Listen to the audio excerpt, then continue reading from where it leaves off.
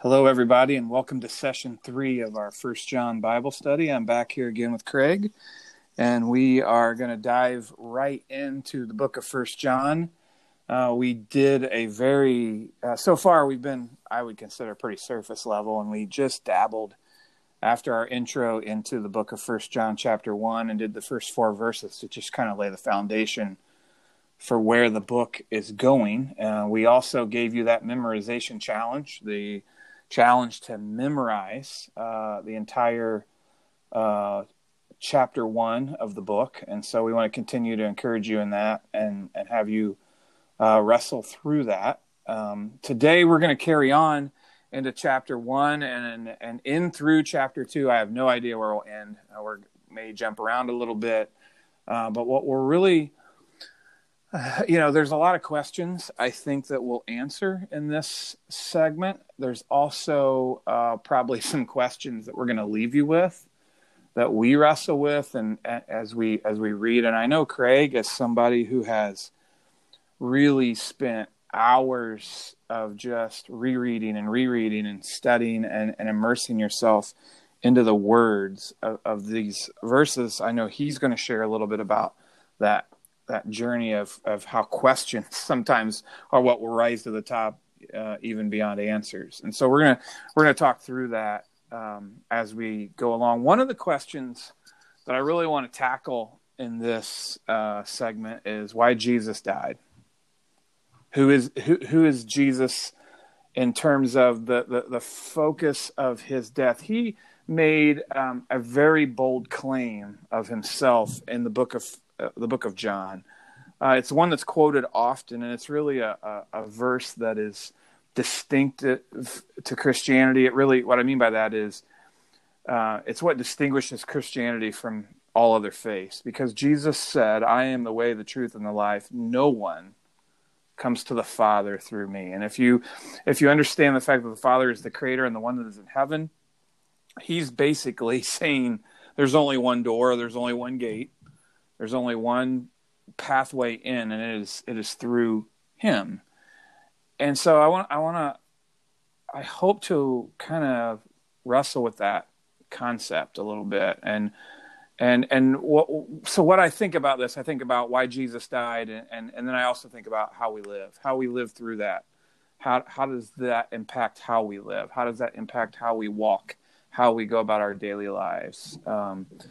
And all of this wrapped into this whole concept, Craig, of the idea of light and darkness. This contrast that is really cut hard in this passage, this idea of light and darkness. So I break this up into three categories. And it's not just in this book. It is light and darkness is something that is throughout the whole Bible. It's a conflict that you just see when you read from Genesis all the way to Revelation.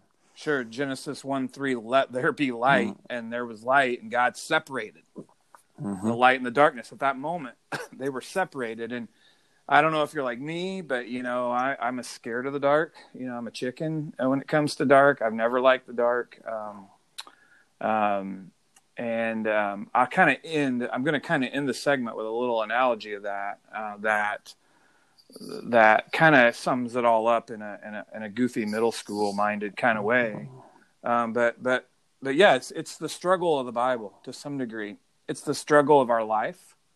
It's the struggle of our world, this idea of light and darkness. I break it into 3 categories. And so what we're going to talk about is the light part here. And we're going to talk about what is light. And we're going to wrestle in that. We may not answer everything in that. But this idea of God is light, what does that mean? And one of the things, the word that comes to mind that I'm going to talk about is holiness. God is holy, God is light, and those are kind of synonyms. And that's the good news. God is holy, God is the light. The bad news is there is darkness, and we tend to be birthed, and we spend a lot of our time on this earth. This earth is a dark place. We talk a lot about that in our churches, that we are sinners, and sin creates darkness. And so that's the bad news. So God's over here in the light, we're over here in the darkness. But then the best news, the great news, so to speak, is that through Christ, through Jesus, we have a path, we have a door, we have a gate, we have a way to move, not only ourselves, but we have corporately, we have a way to move from darkness into the light. And so we're going to try to unpack that the best we can over the next 20, 25 minutes and kind of jump in with that. So I'm going to start with good news. God is light. God is holy. So this idea, this concept that God is light and I believe is closely related to his holiness. So I'm not going to read a lot of verse by verse scripture in here, but I am going to begin with this verse in verse 5 and 6. This is the message we've heard from him and declare to you. God is light. In him there is no darkness at all. If we claim to have fellowship with him and yet walk in the darkness, we lie and do not live the truth. But if we walk in the light, as he is in the light, and we fellowship with one another, and the blood of Jesus, his son, purifies us from all sin. But if we claim to be without sin, we deceive ourselves, and the truth is not in us. But if we confess our sins, he is faithful and just and will forgive us our sins and purify us from all unrighteousness. So let's talk about this whole concept of light. And I'm going to go back to what you said earlier, Craig. It's all over the Bible. Mm-hmm. Jesus said, or God said in Genesis, he birthed the light. In the book of John writes about this in multiple places, that Jesus was the life and the light of men. I think if maybe you want to share, share a little bit of your journey in the memorization, both what you've learned and maybe some of the struggles that you wrestle with this whole concept of God is light.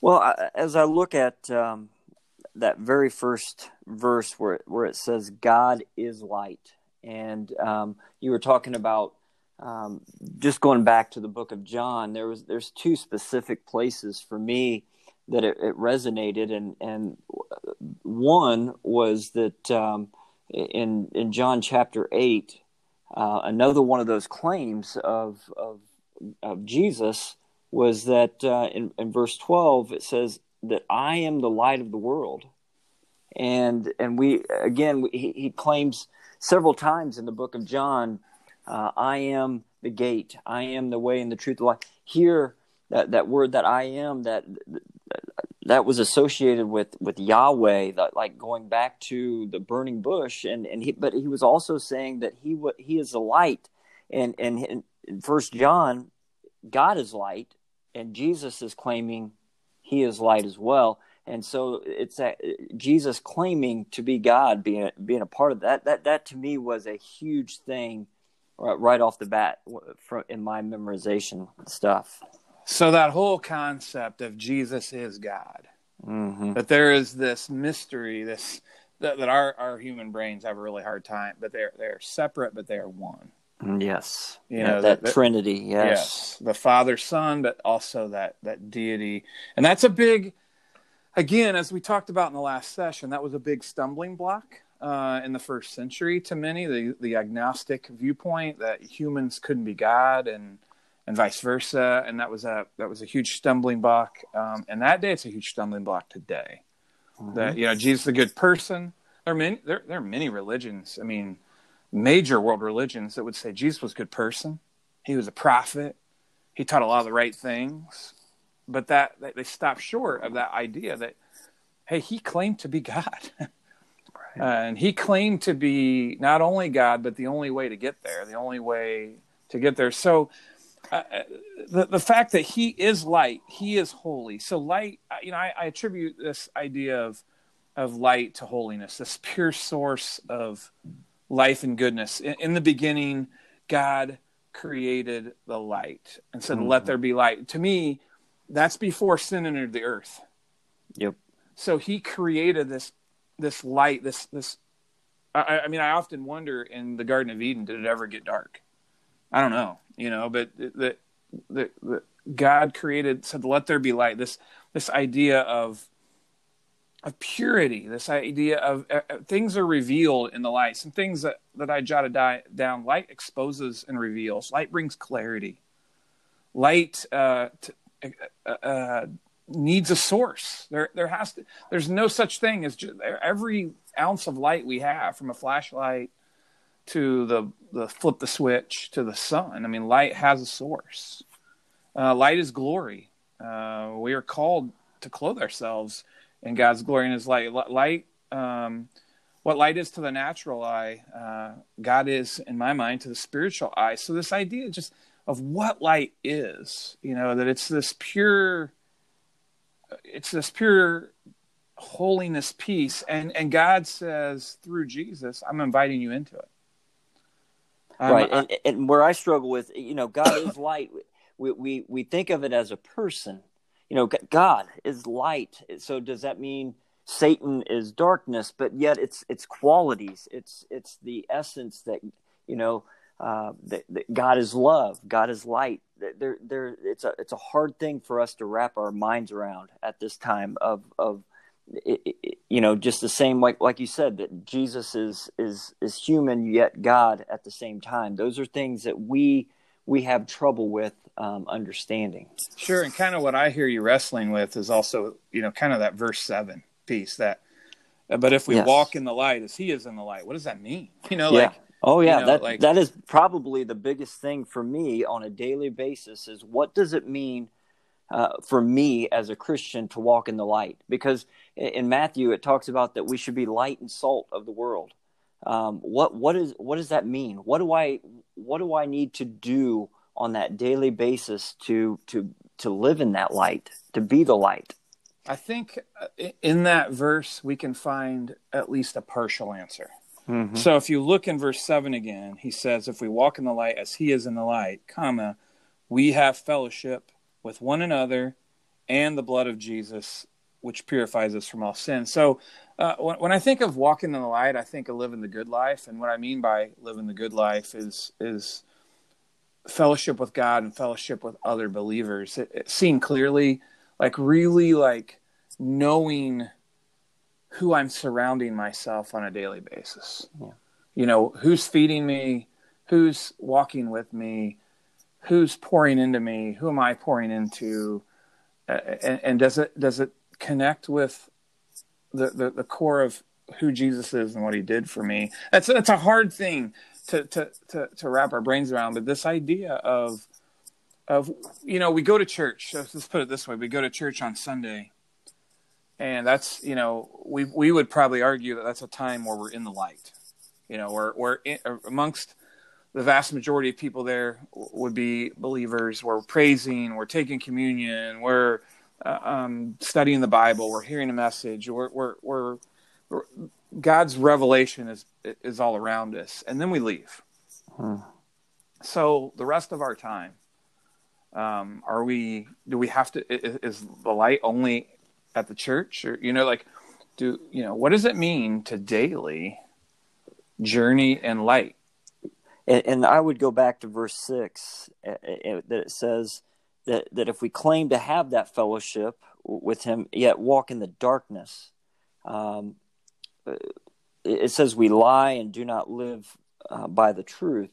And I kind of go back to John chapter 1, verse 5. It says, the light shines in the darkness, but the darkness has not understood it. I think there's a time, there's this time where I believe in chapter 2, it talks about that if we're a part of the world, and world as in, being a part of our, not just culture, but the sinful part of this world, that we kind of close ourselves out from the light, and we're living more in the darkness, and we don't understand it. Sometimes we get confused because we're trying to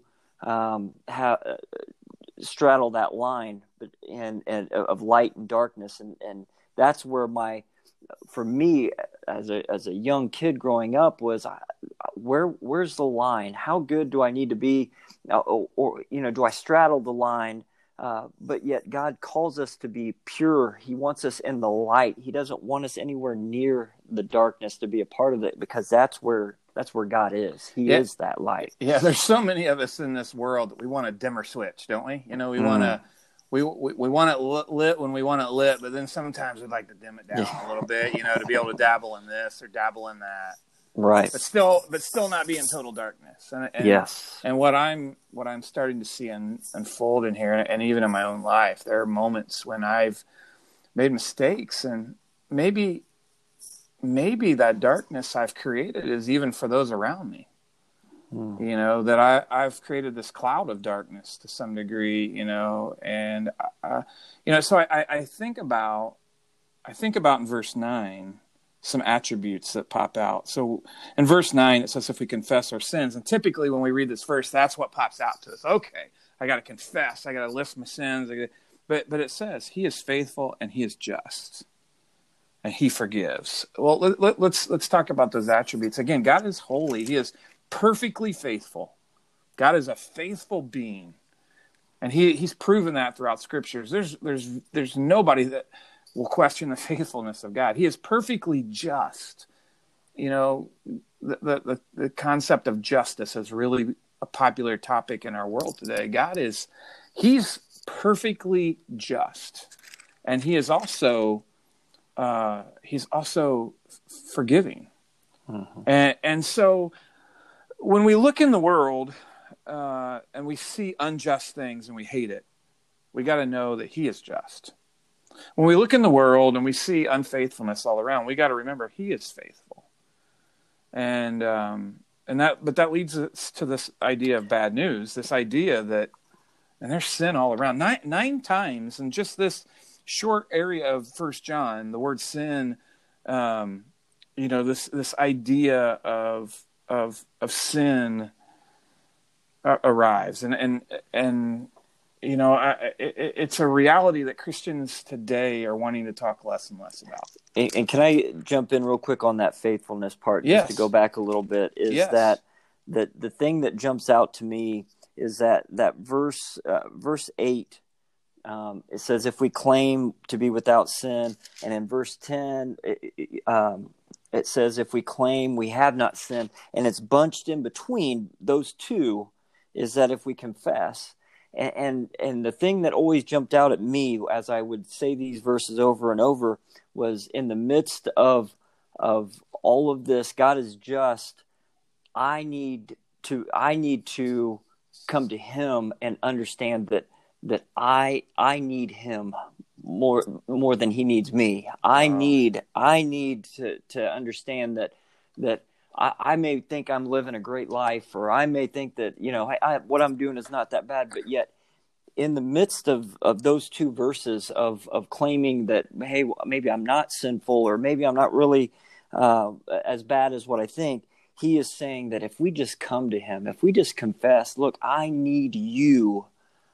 That's where that faithfulness is, and that just is. Boy, that's huge. I mean, that is really at the pinnacle, I think, of what I believe John is really after here. And there's two things I think of in that, what you just said. One is the weight of our sins. We first, to do that, to know we need him, we have to stop and feel the weight of and the reality of our sin. We have to recognize that in our culture today, sin is almost a bad word. We don't want to talk about it anymore. We have a culture that's growing, or a part of culture that's growing, that wants to downplay that there is even such a thing as sin. And therefore, we want to justify our actions. We can rationalize our actions. We can redesign things to fit what makes us feel good, or what pleases ourselves or others. We can sensationalize it. This is bad news. There is sin in this world, and Romans says there is no one righteous, not even one. And so there's a harsh reality that we have to accept, and that's what you're just saying. We need God. He doesn't need us. We need him. I read a quote this week from Tim Keller who said, he said, God wants our heart more than our sacrifice. And basically what he paraphrased, said, what he means is he wants way more of you than what you can do for him. He doesn't need us to do anything for him. He just wants us. He wants fellowship with us.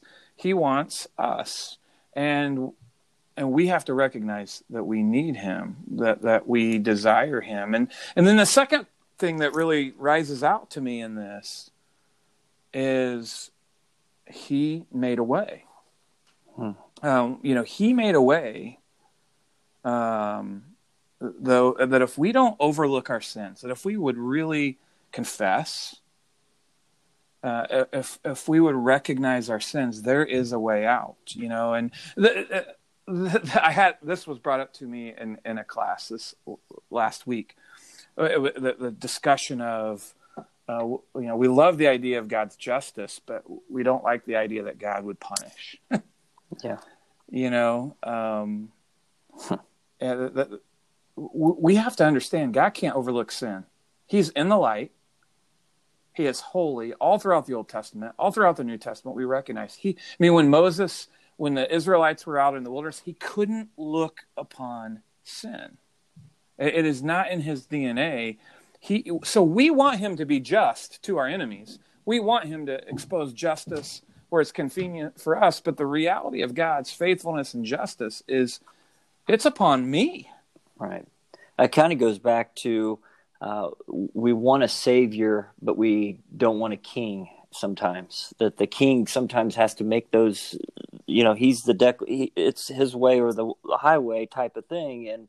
And we love to say he's our savior, but to say he's our king, he's the one that's in control, and he has that he is just. That's just part of him, and that reveals, part of that light reveals how and exposes how bad we really are, and his glory, that light that shines from him,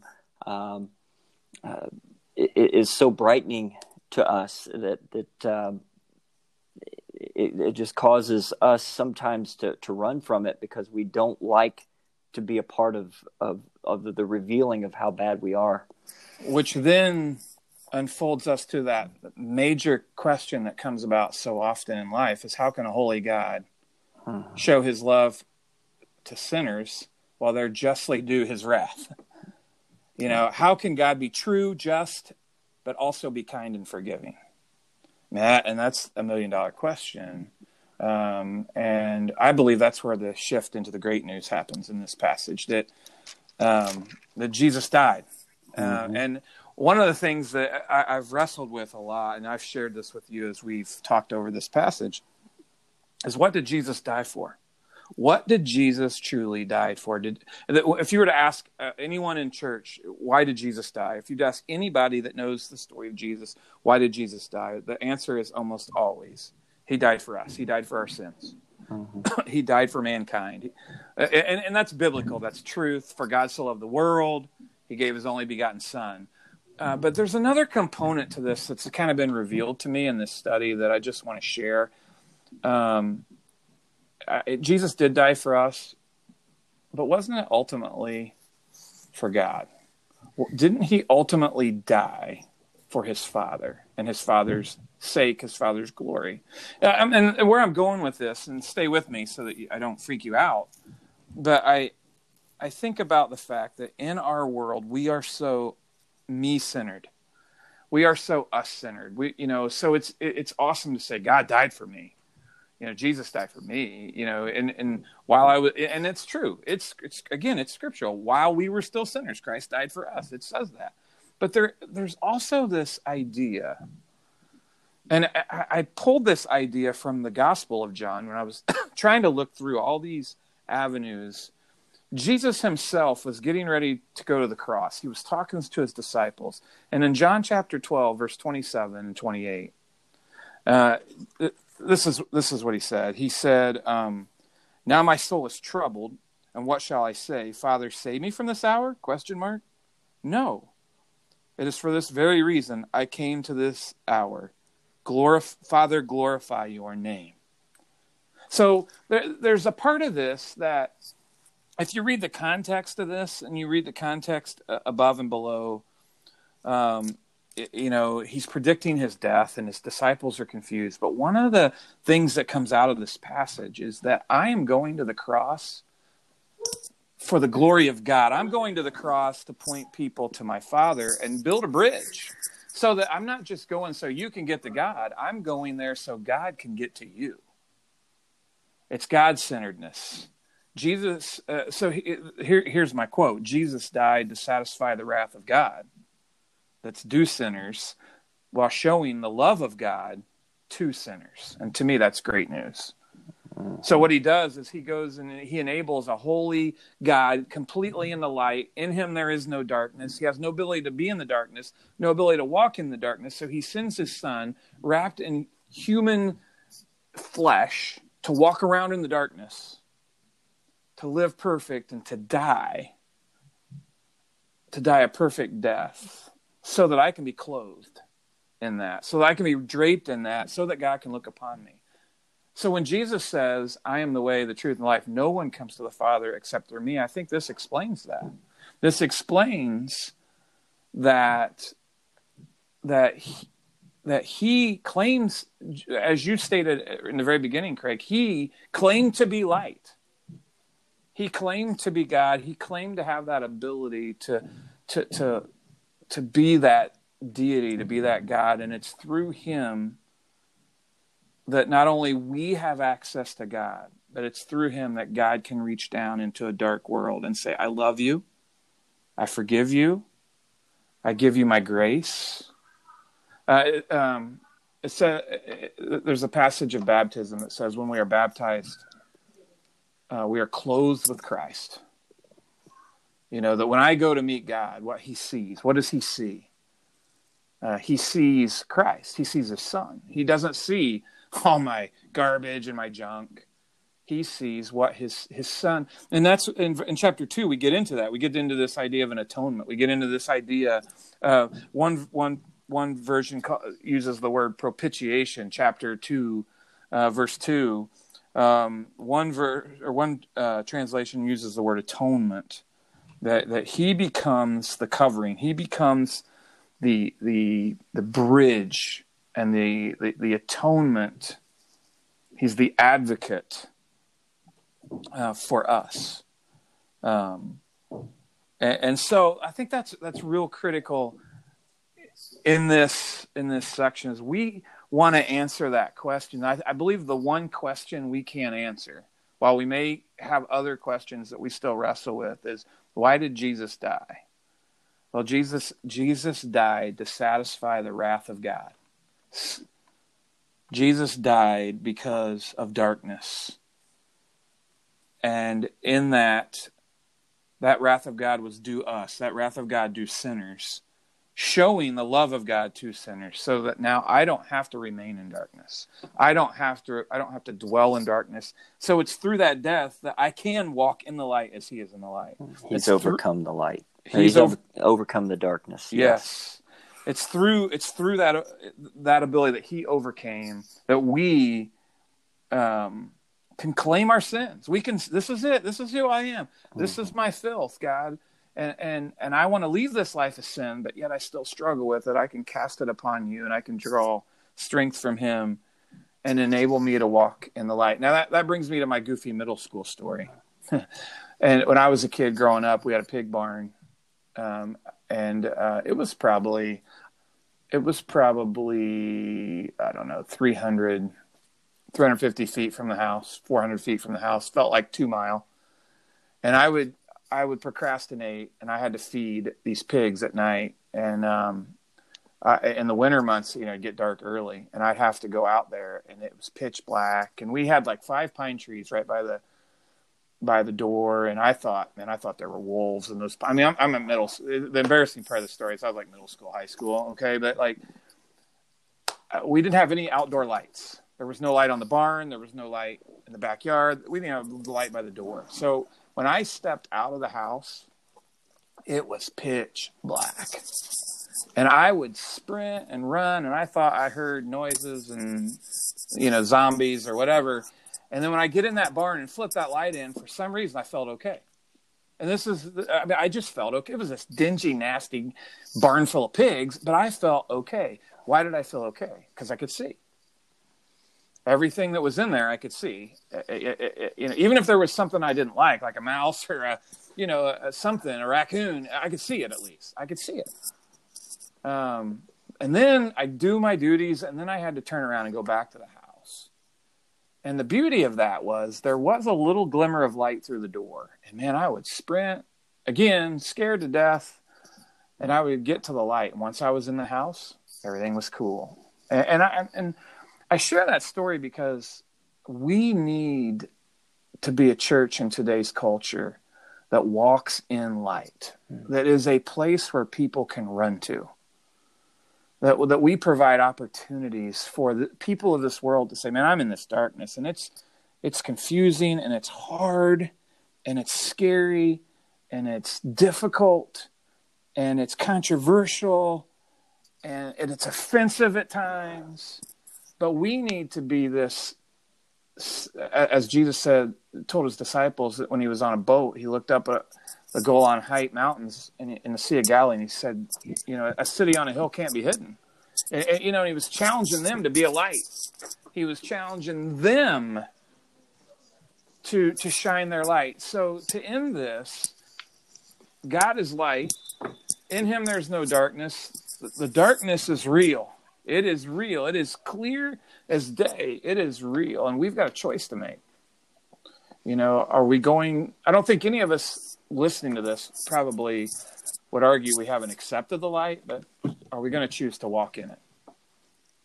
Are we going to choose to walk in it daily so others can see it, so others are attracted to it, so others can come in and feel the safety that only God provides? Craig, any final thoughts as we kind of wrap this up? As the memorization thing comes back to me is that it says that the word is a light into my path. And, as we continue to study and memorize scripture, that light helps make that path a little more visible for us as we walk in this world. Yeah, the scripture, we could go on for another half hour on tying that into the whole piece of the light. That's our ability to walk in that light daily, to get into His Word, and to be able to dive in. So I'm gonna put some discussion questions on the website for this. They'll probably be on there by the time you listen to this for this session. And I'm not even going to really give you an endpoint on this. This in our next segment, we'll just pick up somewhere in chapter 2 and roll on, and potentially may jump around. And so one of the things I know that's coming as we transition into chapter 3, one of the things that jumps out at me is this idea of assurance. This idea of assurance of what is to come, assurance of eternal life, assurance of the fact that, that light isn't just temporary. We're talking about an eternal light. In Revelations, it says there's no need for the sun in heaven. In the New Jerusalem, that Jesus, that He is the source. That He lights, His radiance is the source. And so we'll continue on in this. So I'll give you some discussion questions to be able, so you guys continue to read and do your study, look at these questions, come up with your own questions. Also challenge you to continue to work on memorizing chapter 1 and sharing in that journey with someone, and we will march on. If you have questions that you want me to address, or you want Craig and I to maybe address in upcoming podcast, please send those to us. And really maybe the final podcast, if needed, will be where we just do a lot of addressing of questions that have arose through this study, and not that we're going to have answers, because as Craig clearly pointed out early, sometimes the more you wrestle, the more. That's the beauty of studying the scriptures, is that you get answers and you get more questions, and you study more and you get answers and you get more questions. And I think that's part of God's revelation of light. So thanks for listening in today. Hopefully that you were challenged and got a little bit out of that. And we will talk to you next time.